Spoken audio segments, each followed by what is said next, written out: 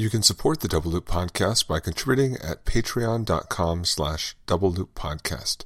Thank you to our supporters, and we hope you enjoy the show.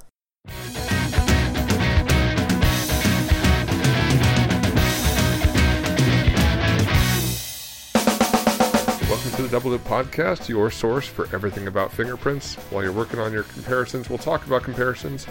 Greetings to Seattle, Washington. I'm Eric Ray. And I'm Glenn Langenberg. Hey Glenn, happy Halloween. Happy Halloween to you too, sir. How did everything go for you? Is there snow on the ground? Did you have to walk through drifts of snowbanks for trick-or-treating? No, we had snow a few days ago and it melted. So okay. No, it was actually it was cool. It was very chilly, but it was a nice night. Took the kids out trick-or-treating. They had a blast. We always spend a lot of time working on our costumes, and I put together some costumes for the kids this year. My youngest wanted to go as it's very specific, and only if you know this. It's a kids horror game. They actually make horror games for kids, and it's a character from called Five Nights at Freddy's. Yes, and it's you know it. Okay, well, kind of. My kids know all about it. Okay. Well, he went as Freddy Fazbear, and I made the mask and everything, and it was fairly detailed. And my elder son went as a character from Terraria, another video game, the Eye of Cthulhu. So, oh, nice.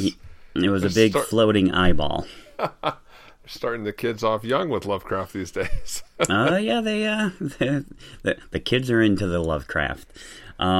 And then I went as Dr. Clayton Forrester from Mystery Science Theater 3000. That's amazing. I'll send some pictures your way. All right.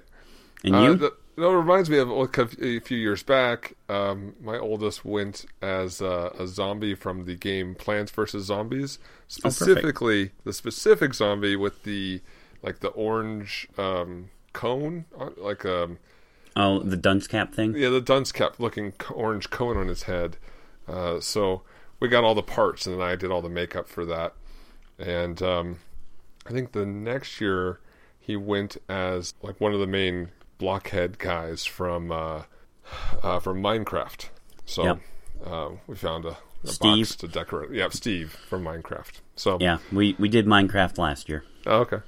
This year actually was a very different Halloween for us. It was the first year in I don't know how long where I didn't have to do any makeup. My oldest decides that now he's in high school, so he wanted to stay home and hand out candy instead of trick-or-treating with the rest of the kids. And one of my daughters got invited to go trick-or-treating with a friend in her neighborhood.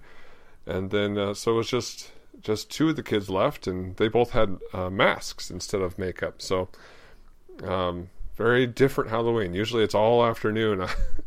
I spend, all right, who's up next? All right, you want to be... and the girls are usually zombie and then, something else. So it's zombie cheerleader or zombie princess or zombie this or zombie that. Anyway, a little different this year, but still really cool. And the kids all got quite a haul of candy. That's cool. Yeah, it is my favorite time of year. I love this time of year. Oh, yeah, absolutely. All right, well, a quick email. Thanks to Lisa Steele for writing in again. She commented on a couple things. First was the Dandridge case that we talked about a little bit ago out of Alabama. And, as an attorney, she kind of echoed that frustration of how, someone who may be innocent kind of screwed over on just little procedural issues. And not wanting to go back and revisit things even when witnesses recant. I think in the previous episode we had talked about how it must be frustrating from the attorney's standpoint that now, I mean, even when it appears that some of the evidence presented, may have been misleading or incorrect or something like that, there are all these legal procedures that now come into play that can take a very, very long time, and then just a number of other factors that just being innocent of the crime is not necessarily enough, or or not have or having had a bad case was not enough. Now you have to go through a number of hoops to make this happen. And we talked about how that must be frustrating from an appellate attorney's level, and asked Lisa if she was listening to write in. So it sounds like she did. Yeah. Yep. And she also made a comment about from before. We talked about the article from it was on Bias. I can't remember the authors offhand. Oh, the Australian Edmund yes. Tangen. Yeah. Thompson. That's the one. Yep. And her comment was, she can understand, the fingerprint examiner being presented with the name of the suspect, but maybe a step too far would be, this is the suspect because the eyewitness says so, or he confessed, or we got his DNA on this. So that's a fair point. I think that's. I agree. I think that's a fair point. So, I always commend attorneys for finding that middle ground. They seem to always be one way or the other, but not saying, oh no, just seeing that it's a suspect from the officer is biasing, but having that difference specified. I think that's again a fair point. And yeah. And she kind of concludes by saying how this might be enhanced when the examiner knows it's a high profile case, like the Mayfield error, because it seems like the examiners in that case knew that it was this big bombing and it was a high profile case, and that kind of relates to what we'll talk about later on in the episode. Very true indeed. Well, that letter does actually set up a couple of things that we're going to talk about for the rest of the episode. And the first was the Dandridge case and an email related to that. So, often we try to read emails and discuss input from listeners. And in this episode, I'm going to start off with something that's a little different for us. But we had an email, or I should say I had an email from a listener. And we'll keep the identities anonymous here. And the author of the email asked that as well. And the email was directed towards me specifically, and the individual had listened to the episode and had some comments for me. And after reading the email and then going back and listening to the episode, I took the comments to heart. So one of the comments was that I had gone a little too far in something that I had said, and I had said something that could not only be offensive, but frankly, after listening to the episode and after reading the email, essentially what I said was a little thoughtless and careless, and it had to do with the examiners in that episode. I had made a comment somewhere towards the end about the examiners from Alabama, ABI, Bureau of Investigation. I've never seen them in any of my classes, in any of my workshops. I've never talked to any of them at the conferences or seen any of them at the conferences and so on. And while that may be true, the implication there was that, those examiners are incompetent because of that, or certainly not competent, or something along those lines. And that was uncalled for sure. And I definitely apologize, because that was not the intention. In fact, that shot was really leveled more at the institution itself and more at management in the agency and how, this case has been handled, and then I guess some other personal things that I may know about, just some cases and things going on down that way. I'll just leave it at that. And so it really was not meant to be a slight towards those examiners. And, I do apologize. And Eric, I had actually asked you if you could even remove that statement from the episode. And I think you said you're going to be able to do that, or maybe you did, or... Yeah, that's on the schedule of tasks for this week. So when I edit this one together, I'll go ahead and do that for that episode as well. Well, anyway, so I just wanted to apologize to any listeners, and just I can own up to it and go, yeah, that was definitely thoughtless and careless, and you and I, we do this unscripted, late at night. We don't have a production crew. We don't have fact checkers and things like that, and we opine and we editorialize and we say things off the cuff, and we try to, be entertaining, but also try to give, accurate information. And, it was definitely not my intention to offend anyone. So if anyone listening thought, ooh, that was a bit harsh, I apologize. And we're working to rectify that. So, my apologies. And my apologies to those examiners as well. Okay, moving on. Yes. So the second thing that leads into is the Mayfield case, and for the next couple of episodes, we're going to revisit the Mayfield case, and this comes at a certain time too, in the long line of either incorrect or stupid things, or just boneheaded things that Glenn Langenberg has said before, and I'm fine with that. I've said some things that have been wrong, and I've said some things that. I have come to regret later. Everybody does, but when you're doing a lot of public speaking, you're going to say some of those things in public. And it turns out that over the years, I've been teaching some things wrong about the Mayfield case, because the Mayfield case is we cover it in the advanced ASB class that I teach. And, it comes up often enough. And some of the quote-unquote facts of the case that I've always taught turns out that they are incorrect. And I recently had the opportunity to go back and read the Office of the Inspector General report. From here on, we'll call it the OIG report. The whole thing. And when the Mayfield case came out, and when that event happened, there was an executive summary that came out fairly quickly. And it was basically just a summary of that. And I read that, from cover to finish. It's much shorter. So when the full OIG report came out, I think I had only skimmed it and maybe looked at a few things. I'd never gone and read the entire thing. And it's full of fascinating details about the Mayfield case, including many of which I had either learned wrong, misremembered, been told by someone else who was close to the case, which I'll talk about in a little bit, or just in general, those early days of the Mayfield case when it was breaking and everyone was getting information, there was misinformation in there, as these things may happen. I mean, whether or not you're reading media, newspaper articles, court documents, etc., which was actually one of the email listeners' comments, that some of the information that we may have had about the Dandridge case going off of the court documents weren't necessarily correct either. But, you trust you pick your certain sources and you tend to trust them, and court documents seem to be fair game.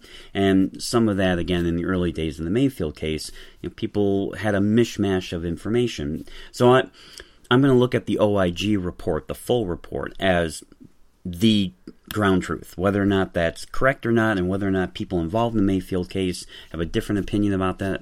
I'm sorry, I'm going to go off of that as what really happened, and if any of the people involved in the case are listening and they have a different viewpoint or want to correct something, you feel free to write us, and then we'll talk about that. Absolutely. But otherwise, from here on in, we're going to use the OIG report as what happened in the Mayfield case. So most listeners, I would imagine, yourself included, Eric, know about the Mayfield case, but some of the details maybe have never really been explored, or probably weren't explored during training. And although, again, everyone knows the punchline, yes, the FBI made what apparently is their first and only known released erroneous identification, which was not only made by the first examiner, but verified by two others in-house, and then it went out. The Spanish police did not agree with the conclusion, and ultimately Mayfield here in the United States was arrested. He hires his own defense expert who examines the prints, only has a couple of days before they're going to a hearing, and ends up agreeing with the FBI, and eventually the Spanish police identify another individual in Spain, who was living in Spain and a known Al-Qaeda terrorist, and then eventually the FBI agrees with the Spanish police and says, yes, that is the actual source of a print from the Mayfield, or from the Madrid train bombing case. So, I mean, those are the details that pretty much everybody knows.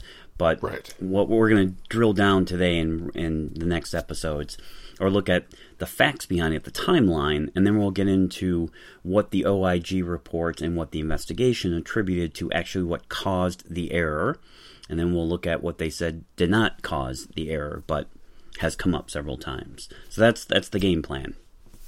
All right, sounds good. It's really interesting, and I think I was in the same boat, kind of using the executive summary as a jump-off point.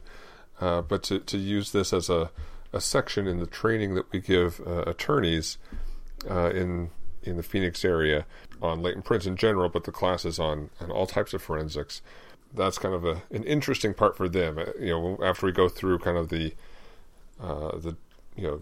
generalities of latent prints and latent print comparisons, then we kind of get into this particular case. And kind of like you said, I've always kind of used the executive summary as the baseline for that. So, let's see kind of if I'm missing anything or if I need to go back and change that presentation for next time we do it. Well, the executive summary is all accurate. I mean, it lays it out there. It just is exactly that. It only hits the high points. Right. It's the OIG report that drills down and go, oh, okay, so that's what happened, or that's actually, that now makes sense. It explains that. So, I mean, everything in the summary is correct. Right. It just doesn't have the fine details, some of which are what I've been teaching in class or talking about in class. So, again, if there are any listeners who were students of the ACB class, I'm telling you, I taught you something wrong. But I'll point out, and they're very minor things, but they mean a lot to me because it's important to me when teaching to have accurate information. Right. But I thought I was going off of, again, I mean, people who are very close to the source or involved in the case, or I'll explain in a little bit. All right. So here we go, and we'll stop and go back and forth a few times. And Eric, let's start with this. Why don't you tell everybody where you were when the when the Madrid train bombing occurred on March 11th, 2004. That's when it happened. Early in the morning, there was a bomb on a commuter train. Morning rush hour that is detonated. It kills 198 people and wounds, hundreds, upwards of 1,000, some more people. It's a devastating attack in Madrid. Where were you on March 11th, 2004? What comparisons were you doing that day? Well, I know exactly where I was on March 11th, 2004. I was in Alberta. I was in Red Deer, Alberta, Canada, because that's where I had been sent by the company I worked for to work for a chemical company and their water purification system, because I had yet to be involved in this latent print discipline and was instead busy fighting the heavy winds out on the plains of Alberta, hooking up pipes and hydrochloric acid injectors and all sorts of things not related to forensics at all. So, this is kind of funny coming from a different perspective, because for me, the Mayfield case was something I learned about in training. It already kind of all gone past, and everything was on the other side of that whole issue. A lot of the things I heard from trainers was, man, look what the FBI did to us. We had such a great thing going, and they had to make this big, huge mistake that was splashed across headlines. And interesting. Okay, well, it's very. I'm going to share my experience. Yeah. So I remember, when the train bombing happened, and then, soon afterwards, we were actually giving a tour at the lab I worked in, state of Minnesota, and the group coming through, there was a professor at a local university, and she said, "Hey, did you hear about the Madrid train bombing case? The FBI had someone in mind," and then she had said that, and it sounds like they got someone, they arrested, and I said, "Oh, well, that's great." And for me, I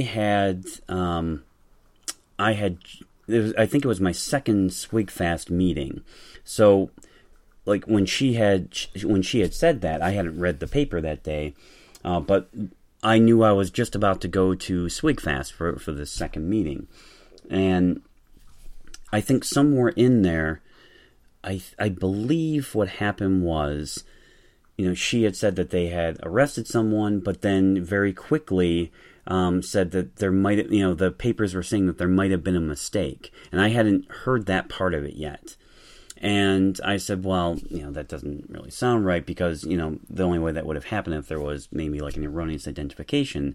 And, this professor said, yeah, I think that's what the paper was saying. And I thought to myself, nah, I'm going to Swigfast in a couple of days. I'll hear about this. And sure enough, when I go to Swigfast, this really hadn't all come out yet. And the images hadn't really gotten out there yet. And so we, as Swigfast members, we got to hear about it very early on. And this was right before the images were just starting to get out there. And details were starting to emerge. And as we go through the timeline, I'll insert when this was, because it's kind of interesting. But, we basically got an update from some members of the FBI, and they talked about the case very frankly and said, well, these details here, you're going to hear about these anyway. There's a lot we can't say. There's going to be an ongoing investigation.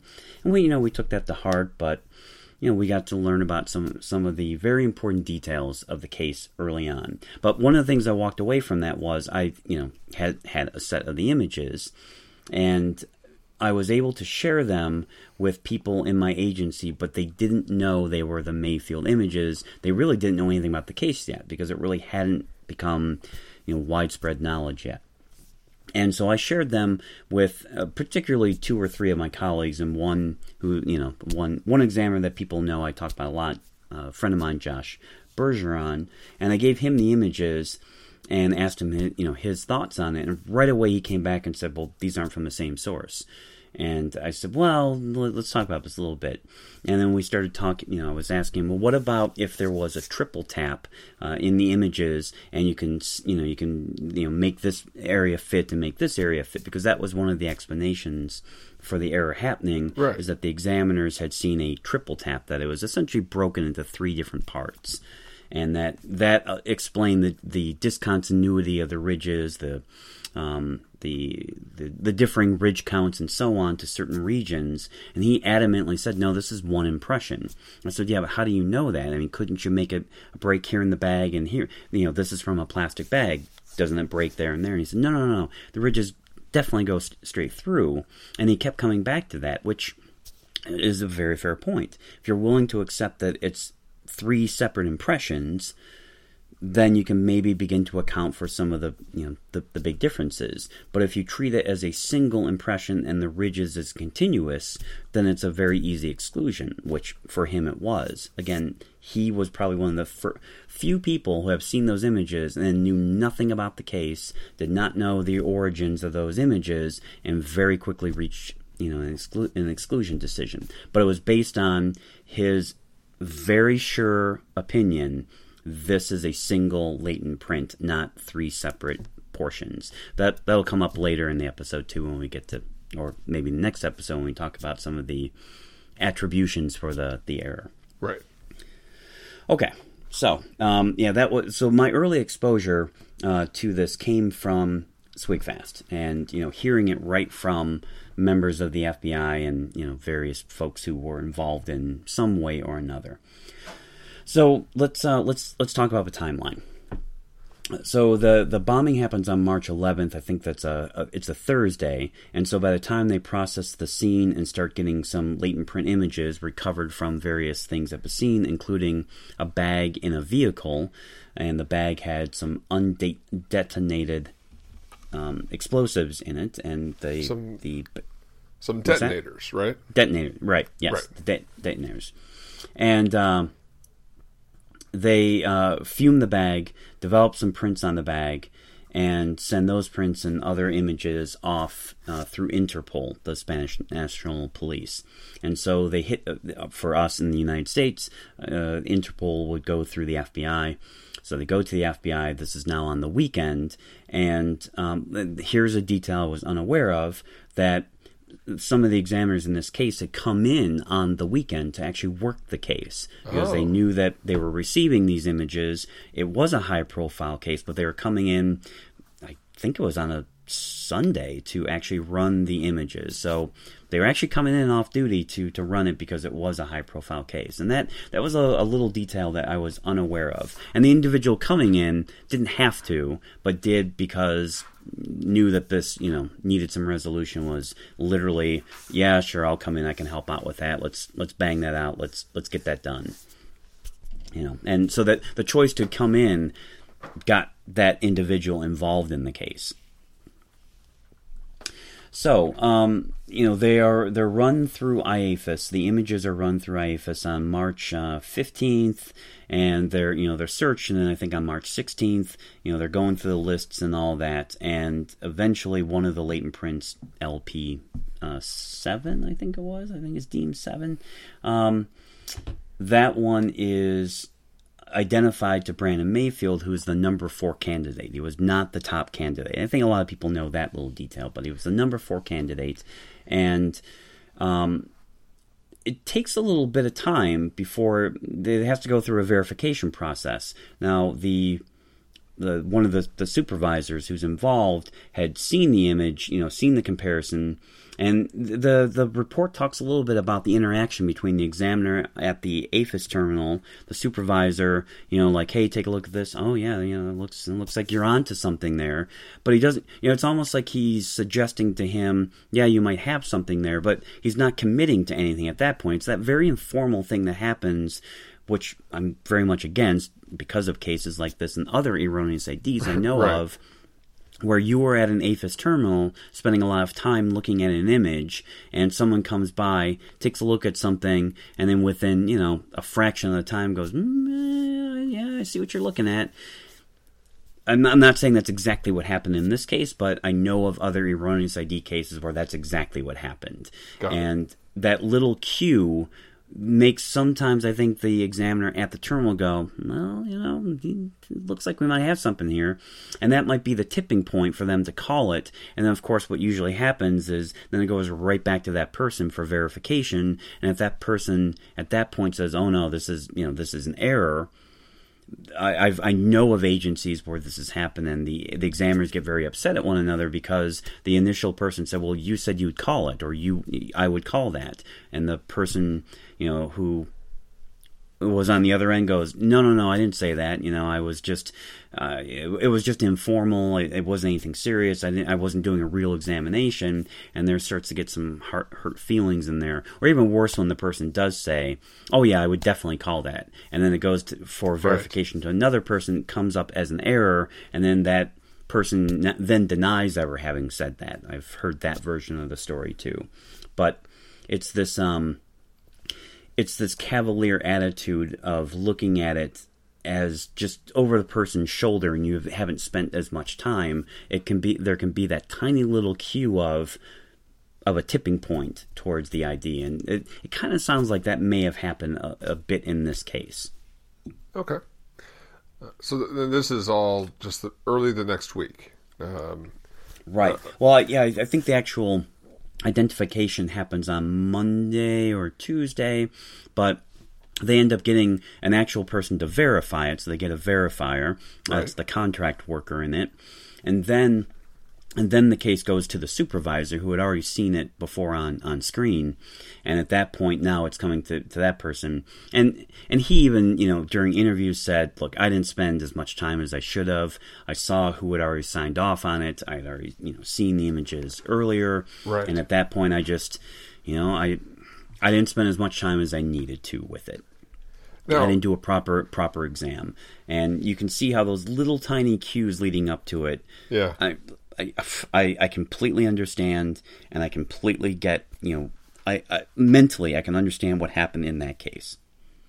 Now you had said a contract worker is this from a unit that's working solely with APHIS searches, APHIS cases, or is this generally out there, a more general latent print examiner?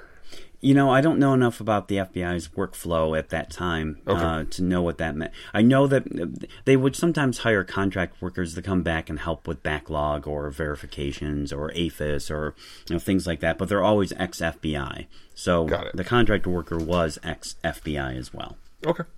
And both the first and the verifier had years of experience, involved in this, and as did the supervisor. All three together had quite a few years of experience. Right.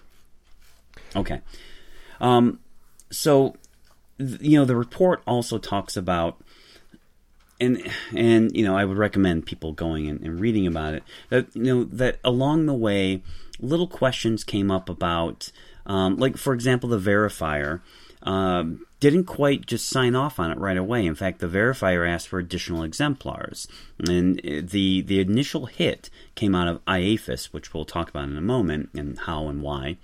But the verifier asked for additional exemplars, so at that point a military record is pulled. Mayfield actually had 2 exemplars, one in IAFIS and then a military record. But so I thought his IAFIS record came from his military record. Ah, that's what we're going to talk about. That's some of that was some of the well, we'll get to that. Okay. All right, so, it was very clear that the verifier, it wasn't just an easy, I'm just going to, sign off on this. It was, hey, I need some additional information before I can, and that there was this part isn't clear. If there was some back and forth between the two, or there was, well, what do you see? I don't know. The report doesn't talk about any communication really going between the two, because frankly, after this happened, the ex-FBI consultant person didn't want to interview for the OIG, would not cooperate, wanted nothing to do with this. Contract was not renewed. End of story. I'm moving on. I'm not going to, So they never really had the opportunity to talk to that person and find out more about their side of it. Wow. Yeah. Now the other two, did. They fully cooperated, and particularly the supervisor, who, still remained at the FBI for a number of years after that, and fully cooperated and very contrite and said, yeah, I made a mistake, and here are the things that apparently led to that. So why don't we look at the timeline a little bit here? Sure. Okay. So here is just a quick outline of the timeline. We're not going to be able to get through the whole thing in this episode, but we'll break this up into a couple of episodes. So it starts with this. On March 19th, the FBI report is issued. Now, there's a time when it's actually issued, but there's also a time after the verification happens that they contact the Spanish police, essentially over the phone. And it's interesting. The report talks about how they are going through essentially a translator and an intermediary, because it doesn't sound like they ever really were speaking to the actual examiners at the SMP. They were dealing with someone who was acting as a translator intermediary, going back and forth between the two. Well, here's what they said. Well, here's what the FBI is saying, and back and forth and back and forth. And that adds a little bit of confusion to the story as well, going through the language barrier. At some point, though, when they release the report and give the results to the Spanish National Police, after a couple of days, the Spanish National Police say, we're not seeing this. We don't get it. So the FBI starts sending over images, showing the features marked up, what's in agreement, what points they saw, and so on. And it goes back and forth that way. And we'll come back to that, because that part was something that was wrong that I was teaching. The Spanish police on April 13th, now this is almost a month later, conclude that it's a negative result. Their report says negativo. And essentially, this is another point of confusion, was the FBI didn't know what they meant by negative, because this is basically not identified. And so there's a little bit of confusion of, you don't have enough there, are you excluding, and so on. So, all the funny things that we've talked about before, how right. confusing not identified is, that was a big point in this, that they weren't clear what negativo meant from the Spanish police. All right, so that's April 13th. April 21, the FBI goes over to Madrid, and they sit down with them and show them charts. They try to they meet with the Spanish police and try to explain why it is a valid identification.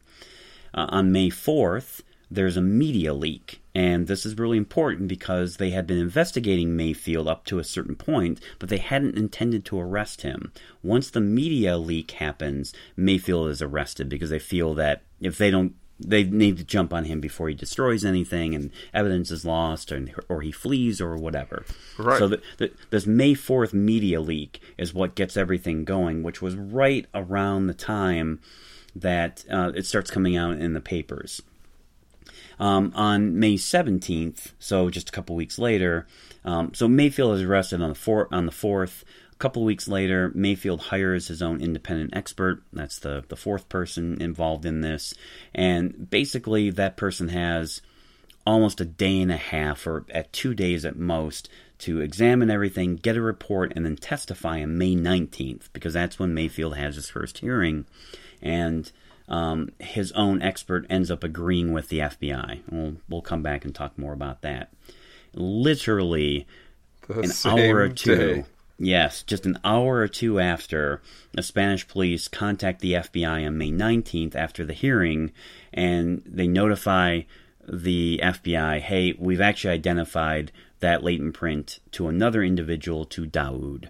So, and I saw the presentation from Ken Moses, who was the independent expert, right, that year at the IAI in St. Louis, and that was one of the things that, he very soberly joked about, and it was very, very endearing when he made the comment, if I just could have waited or delayed by a couple of hours, I would not have, I wouldn't have had to have gone through that, just by a couple of hours.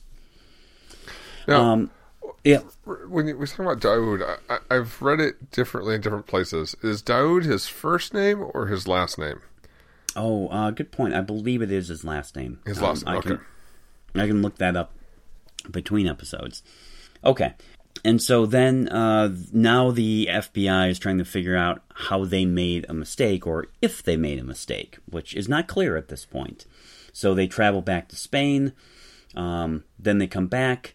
Some other people at the FBI are getting involved, but now the doubt is creeping in. They're not sure if they made a mistake, the ramifications of that. So the FBI at that point declares it was no value. The latent print was no value to begin with, and that's when, right around that time, is when when SWGFAST was meeting. So we were getting some of that information right around in that time, after this was all breaking.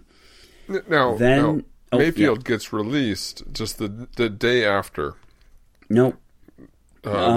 He does get released after the 19th or so, but his case isn't dismissed quite yet. It doesn't get dismissed till a week later or so. I believe he's released from jail, so he spends 2 weeks in jail, but then it takes another week before the judge now says he's dismissing the charges. When the FBI says it's no value, the judge is like, all right, this is ridiculous. The only thing you guys had on this guy was this print, and now you're even saying it's no value. Charges dismissed. So it's not till May 24th that the charges get dismissed.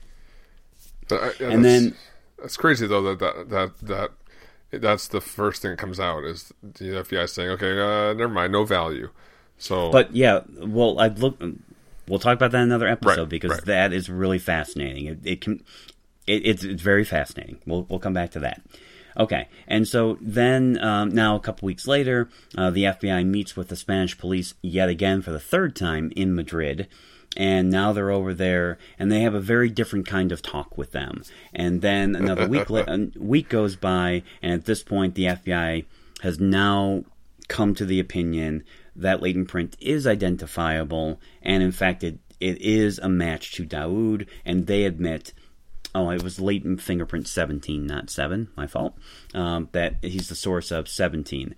Also, this is another fact I was unaware of, they also agree that Daoud is the source of another latent fingerprint on the bag, LFP20.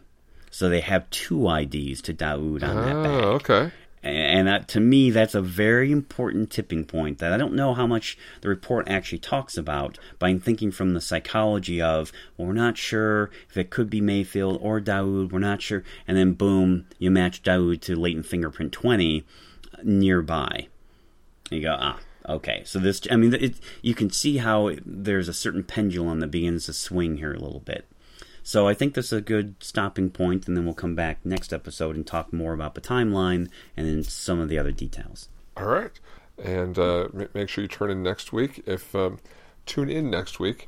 Don't forget to write into us if you have any comments about any previous episodes or any comments about this episode, especially if you want to, say, but Glenn, I've been testifying this way for years because I took your class. Then Glenn can tell you, well, you should have read it for yourself. But I'll apologize. Go ahead and write into us, Eric at rayforensics.com or Glenn at eliteforensicservices.com. Listen to us every week on Stitcher, SoundCloud, or on iTunes, and we'll see you with more Brendan Mayfield and Once M.A., as they call it in Spain, next week, and maybe even the week after that. Bye, everybody. Bye, everybody. Have a good week. Music provided on this podcast by Mevio's Music Alley. Check it out at music.mevio.com.